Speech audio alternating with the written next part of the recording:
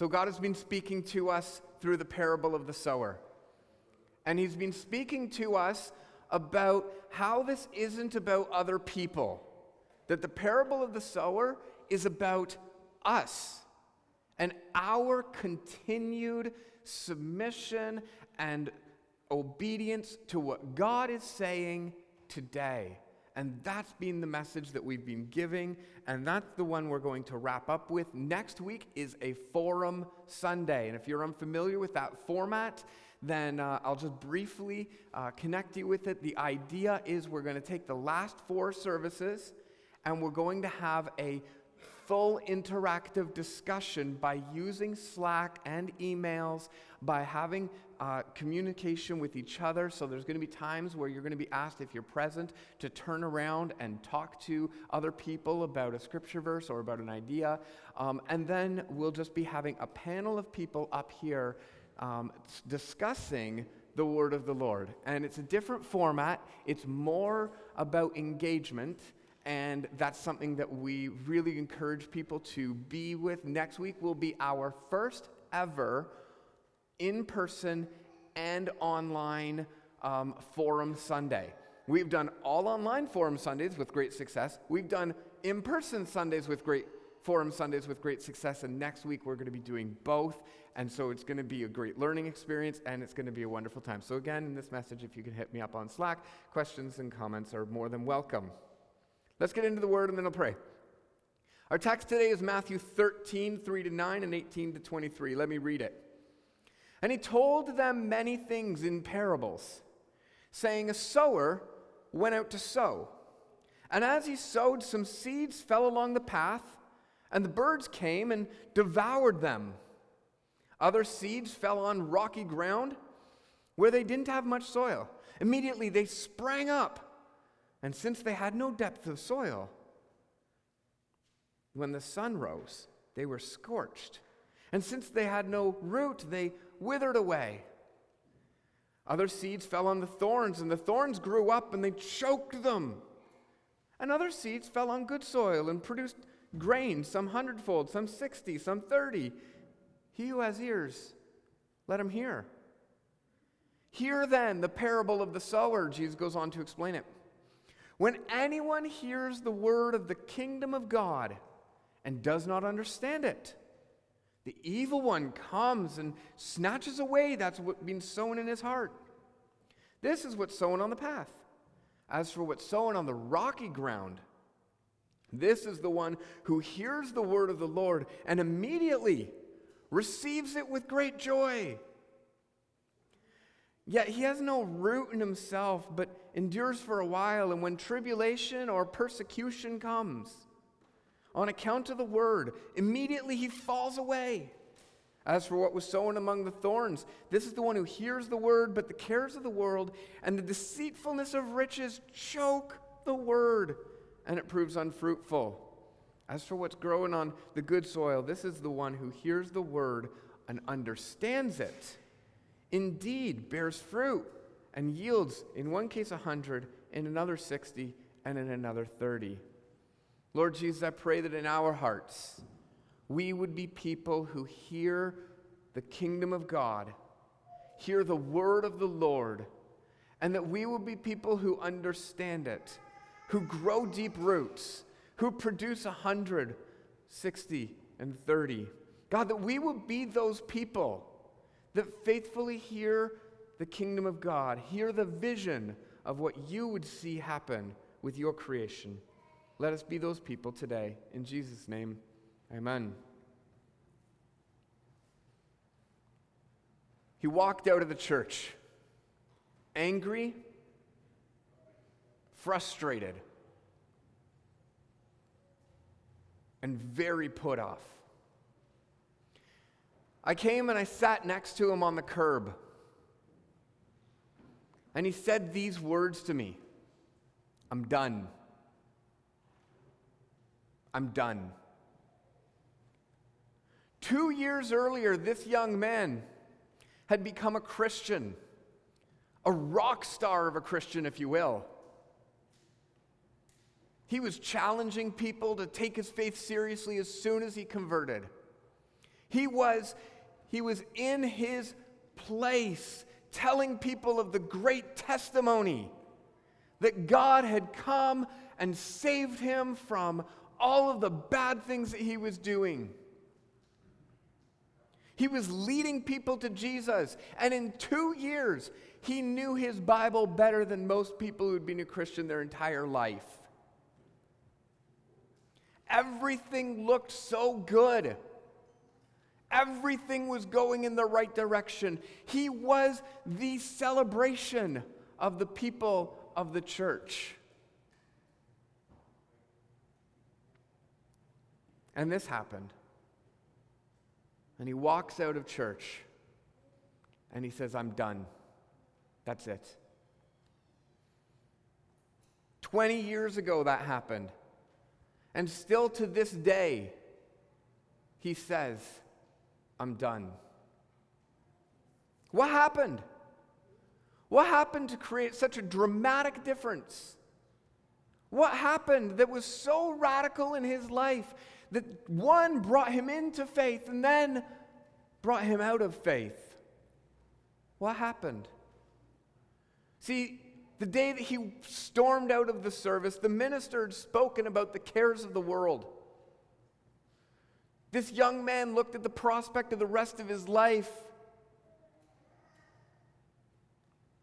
and he saw that he had things in his life that he cared more about than he cared about the word of the kingdom. And he made a conscious decision that day that said, I'm done. Something happened in him where a thorn grew up near his vision of the kingdom of God, and it choked out the vision of the kingdom of God. It choked it out. And to this day, I still have a relationship with him. To this day, it is a challenge. To this day, that very thorn that grew up has still been left unrooted. And so, this is the danger that happens to all of us. That when we hear the word of the Lord, when we hear God's way, and it comes into conflict with something that we want, when it comes into conflict with the cares of this world or the deceitfulness of riches, sometimes, Jesus says, it chokes out the word of the kingdom. And today, that's what we're going to focus on. We have to confront, as people of this church, as people of God, we have to confront the evils that still lurk in our hearts. The evils that God is saying, pray this prayer, search me and know me, see if there is any wicked way within me. That we just spent those 3 minutes in silence reflecting on that prayer. The evils within our hearts that God says, I want to transform your life, I want to change you, I want to set you free, I want to liberate you. And so we have to look at it.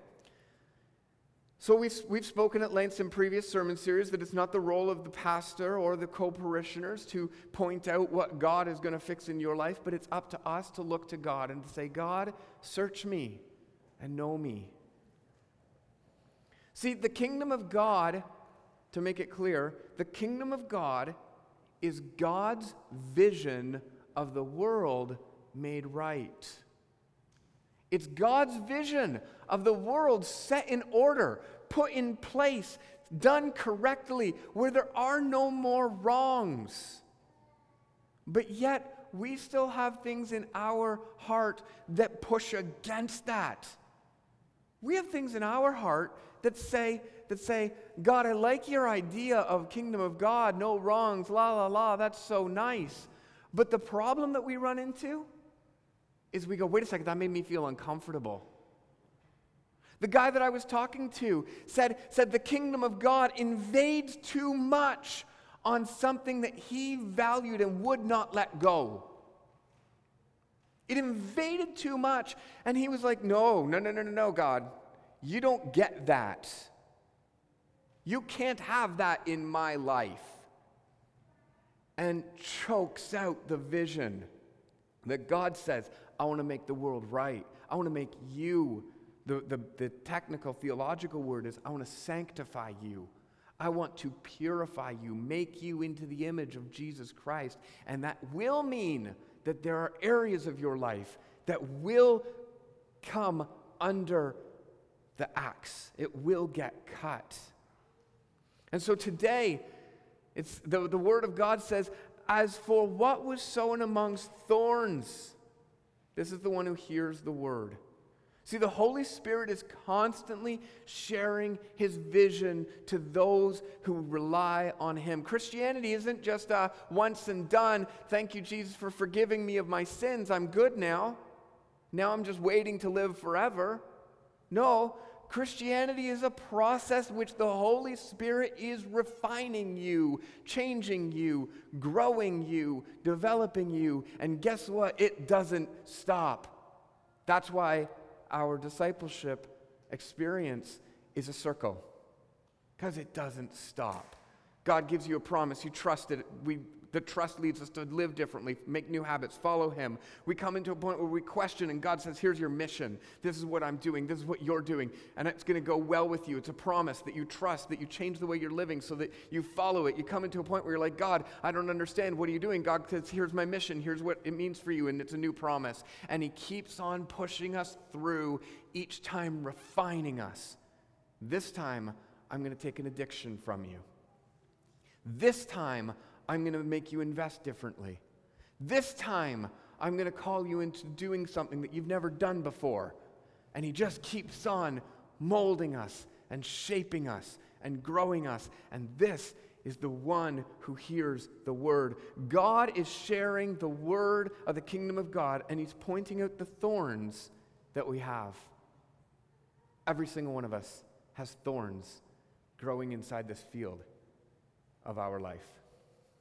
And so the Holy Spirit is doing that work. And we hear the call and we respond. We have two responses. Yes, Lord, I hear that you want to root this from my life.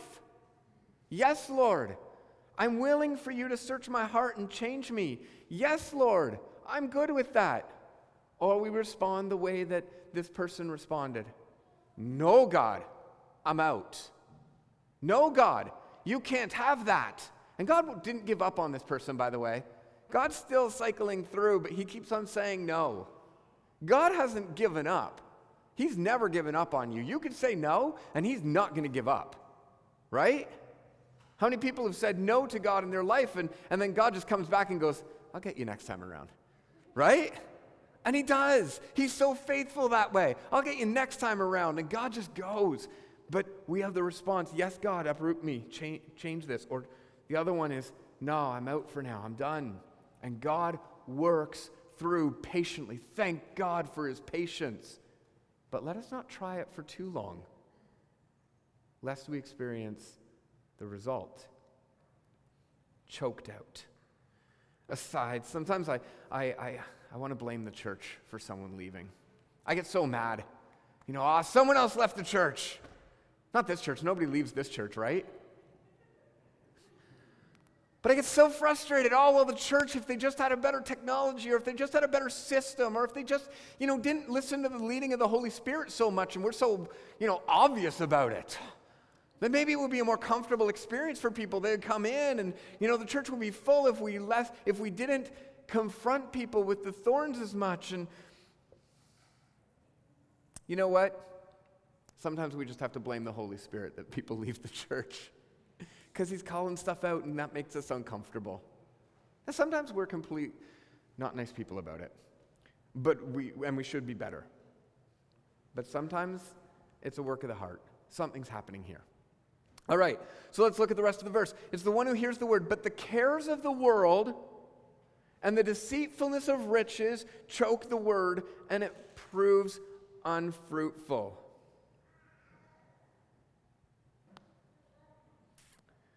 One who hears the word, cares of the world, the deceitfulness of riches, choke the word, it proves unfruitful.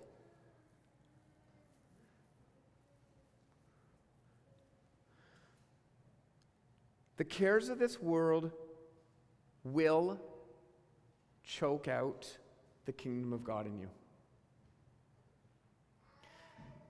The cares of the world will overshadow, invade in, challenge, and choke out the vision of the kingdom of God in your life. See, what are the cares of the world? The cares of the world are things like social status, what everybody else thinks of me. Our whole world works on a social system. All humanity does, but the technology in our world has exasperated this, has put it out more. Your likes on Facebook, Instagram, Twitter, I don't care what you use. Maybe sometimes you use Reddit. I've heard of that. I don't know what it is. Maybe TikTok. Whoa, I don't know what that is. There are some people who use all of this, and your social status matters, but it isn't just social media. It's what your neighbors think of you. It's what people think of you. It's all of this that matters. It's a care of the world. You know, are you invited to all the things? Do you have the right car? Does your car represent your value to you? Guys, anyone? Bueller?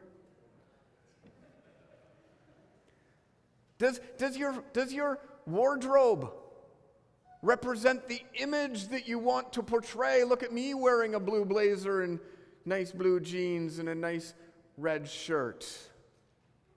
I am so put together.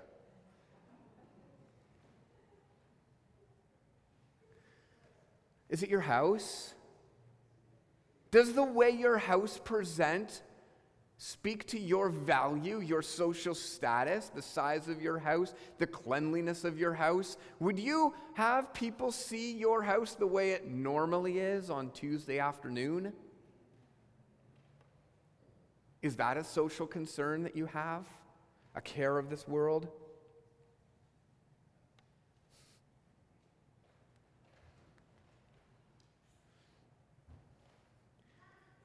Someone just wrote on Slack, when we say no to God because we have different priorities than Him, it's a type of idolatry. It's true. It's a type of idolatry. It's a type of challenge where we go to the kingdom of God and we say, yeah, but there's this and this is more valuable. It's a thorn. It's a thorn. There's other social concerns, the cares of this world, career progression. If I focus on getting a promotion at work, that isn't inherently bad. But if all my focus on getting the promotion is because this is what speaks to the value of who I am, this reflects who I truly am, this is my value, this is my contribution, this means I'm acknowledged. And we go, oh yeah, oh wow, look at you, you're good, you just got a promotion. Ooh, yeah. And the cares of this world, the energy it takes to get that promotion, to maintain that promotion, to be promoted again, absorbs time. And it's not that it's bad, it's you need to check your heart. Is the cares of the world a thorn in your vision of the kingdom of God? Is it a thorn that can choke out? Is there room for the kingdom of God to breathe and grow in your life? Is there room? Entertainment needs. Depends on your age on this one. But entertainment needs is something that I hear a lot. Oh, well, I just need to focus on making sure that I get the time for me. The me time. And really what that means is that you're looking for space and time that nobody else bothers you and you can just watch Netflix undisturbed. Oh, I need that me time. I need that. And the entertainment need starts to take over and creep into the time that God has called you to invest in His vision of the kingdom of God and not just veg out on a couch for that many hours. What I didn't say is I didn't say Netflix is bad. What I did say is when it chokes out the kingdom of God, we allow the Holy Spirit to evaluate in us and say, maybe the time needs to be switched up a little bit. Maybe your priorities of your time. And the kingdom of God pushes against these weeds. I'll be completely transparent. Yesterday, over the past week, I've been struggling with this and realizing it. But yesterday, I just deleted every single app on my phone because I was wasting so much time doing stupid games. Stupid games. Like People Blaster, where I'm like holding down the screen and watching a guy come out of a cannon.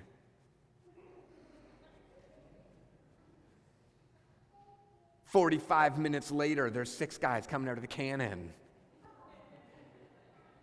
God's like, come on! Do you really need to do that?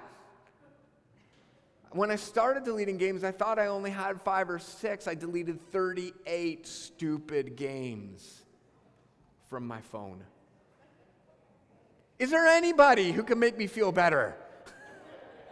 Amen, amen. I see those hands. The kingdom of God is choked out by entertainment needs. I remember as a child, I grew up without a TV. I thank God for that blessing, but I grew up without a TV. And I would tell people at school, I was in grade like 6, 7, 8, when I started realizing I was different. I hadn't looked in a mirror, apparently. But anyways, I grew up without a TV.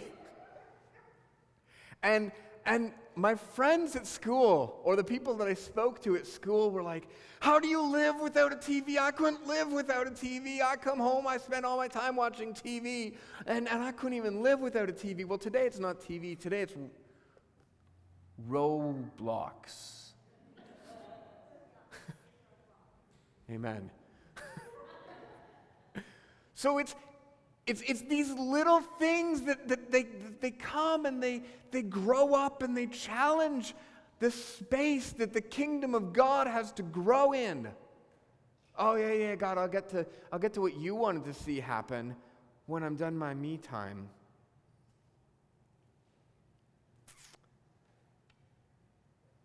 I legitimately just deleted Slack off my phone. Someone just asked on Slack. Legitimately just deleted Slack off my phone, and I'm committed to, when I'm at work, checking Slack during the week. So you guys can still communicate to me through Slack, but yes. Someone says that they put a limit on their phone for social media because they find themselves randomly scrolling without even realizing. Absolutely. That's a great decision. So we have these needs. Guys, this isn't it. Wealth accumulation. Wealth accumulation, and I apologize we're going to run a little bit late today because we started 20 minutes late. I apologize for that. Wealth accumulation, is that managing your wealth, removing your passion from understanding God? Is there room for the kingdom of God to breathe in your accumulating of wealth? In your tracking your bank accounts and your stock investments and your options and what you want to do with your little kingdom that you're setting up, is there room for the kingdom of God to breathe? I love the precise visual of being choked out. That the kingdom of God is choked out by thorns in our own heart. Good thing God's a gardener. Good thing he can create gardens of Eden that are beautiful and made right. And he can create that in my heart. See, there's a couple of lies that I'm going to address, and then we're done. Lies that suffocate us. It's the one who hears the word, but the cares of the world, and the deceitfulness of riches choke the word, and it proves unfruitful. Okay, so here's the deceitfulness of riches. There are 2 lies that our culture and our people fall into about wealth accumulation and riches. The first one is a poverty mentality. We can't afford this. We can't do that. It's a poverty mentality that affects our budgets, it affects our outlook on life, it affects our generosity, it affects what we invest in. It's a poverty mentality. We can't do this. And the second one is a superiority in your own assets. I am self-sufficient, so I don't need God. Thank you very much. I'm self-sufficient. We got this. We can do whatever we want because we can provide for ourselves. These are two constant lies that choke out the word and make it unfruitful. So when the kingdom of God is spoken about, the lies we tell ourselves about money choke out the growth of the kingdom of God in us. The lies we tell ourselves about money choke out the growth of the kingdom of God within us. For the poverty mentality says, oh, I wish we could do that. Look at that great thing that's over there. I wish we could do that. That would be awesome. But we just can't afford it. And we say that to everything. It's not just about money. We actually put it into, I wish I could accomplish something great, but I'm not significant enough. I wish our church could do something worthwhile, but alas, we're too small. We couldn't really have an impact. These are lies. They're poverty mentality lies. It isn't just about money, though. Right? We suffocate the kingdom of God when we limit it to our ability or our resource.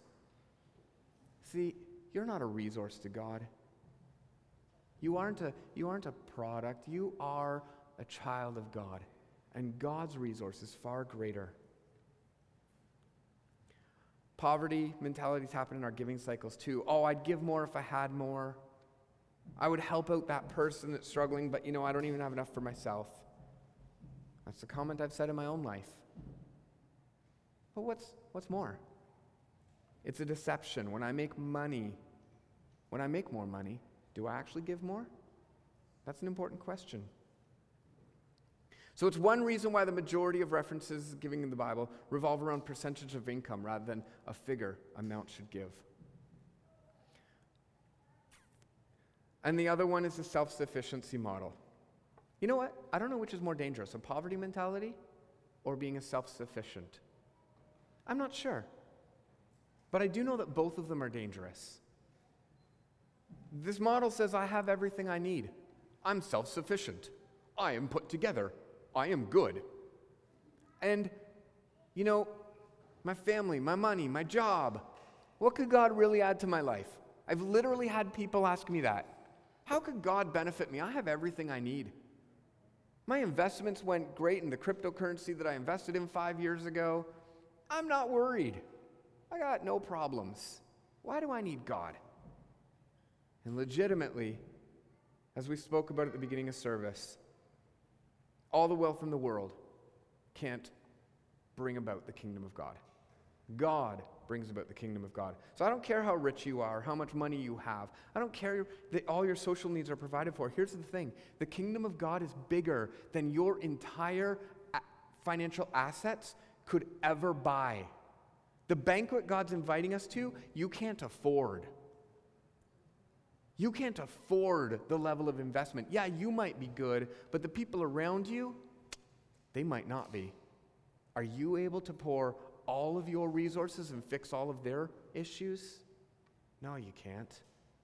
No, you can't. The kingdom of God is beyond your own need. The kingdom of God is about all of creation. It's about everything being made right, not just your little family. No, the kingdom of God is bigger than that.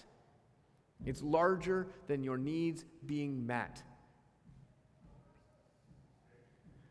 And so, just because you don't feel the pressures that other people around you feel, it doesn't elevate you from the human experience of want or need. We all need this. And so the kingdom of God challenges these thorns, these lies. It says, somebody wrote, the more dangerous side of self-sufficiency is we might say, God, I need you as a catchphrase and not really mean it because we don't even know what that means. To need God. We need God to answer the needs of this world. They're way bigger than our own resources. So even after you gave all of your money to the vision of the kingdom of God is still bigger than that. And we thank God that He is the one with all the resources to be able to bring it about. He's the one who will do it, and we rely on him and trust him for it. Josh Dale just titled this sermon, Pain in Your Assets. Clever. So, my final point is the kingdom of God is about becoming truly human, truly connected with God and with other people. In your life, make space. Weed out the things that choke your time, the cares of the world, the deceitfulness of riches. Weed that out. Let the Holy Spirit do his work. See, God, if there's any way within me that is evil, any evil way within me, purify me. Weed it out. Good soil is maintained by the discipline of understanding and learning. Good soil is maintained by rooting yourself in the truths of Jesus, even when they confront you. Good soil is maintained by shaking off the lies that choke out the scope and the vision of what God wants to do in this world. Good soil is maintained by humbly accepting that God is bigger than me, and he's going to do it. And so we trust him. The Lord taught us to pray, and he says, Our Father who art in heaven, hallowed be your name. Your kingdom come, your will be done on earth as it is in heaven. Give us today our daily bread, and lead us not into temptation, and deliver us from the evil one. For yours is the kingdom, and the power, and the glory, forever and ever. Amen. Let me finally pray. God, work in our hearts. Search us again. Let us know if there's any evil way within us. Let us know if there are things that threaten the kingdom of God in our life. Not to overwhelm us, not to beat us down, but to grow us so that it's not choked out in us. That we would be people in soil that produces 100, 60, and 30-fold. In Jesus' name, amen. Thank you for bearing with us. I pray that you have a great week, and God bless you. We will see you again soon. See you always on Slack, and except for when it's not on my phone. God bless.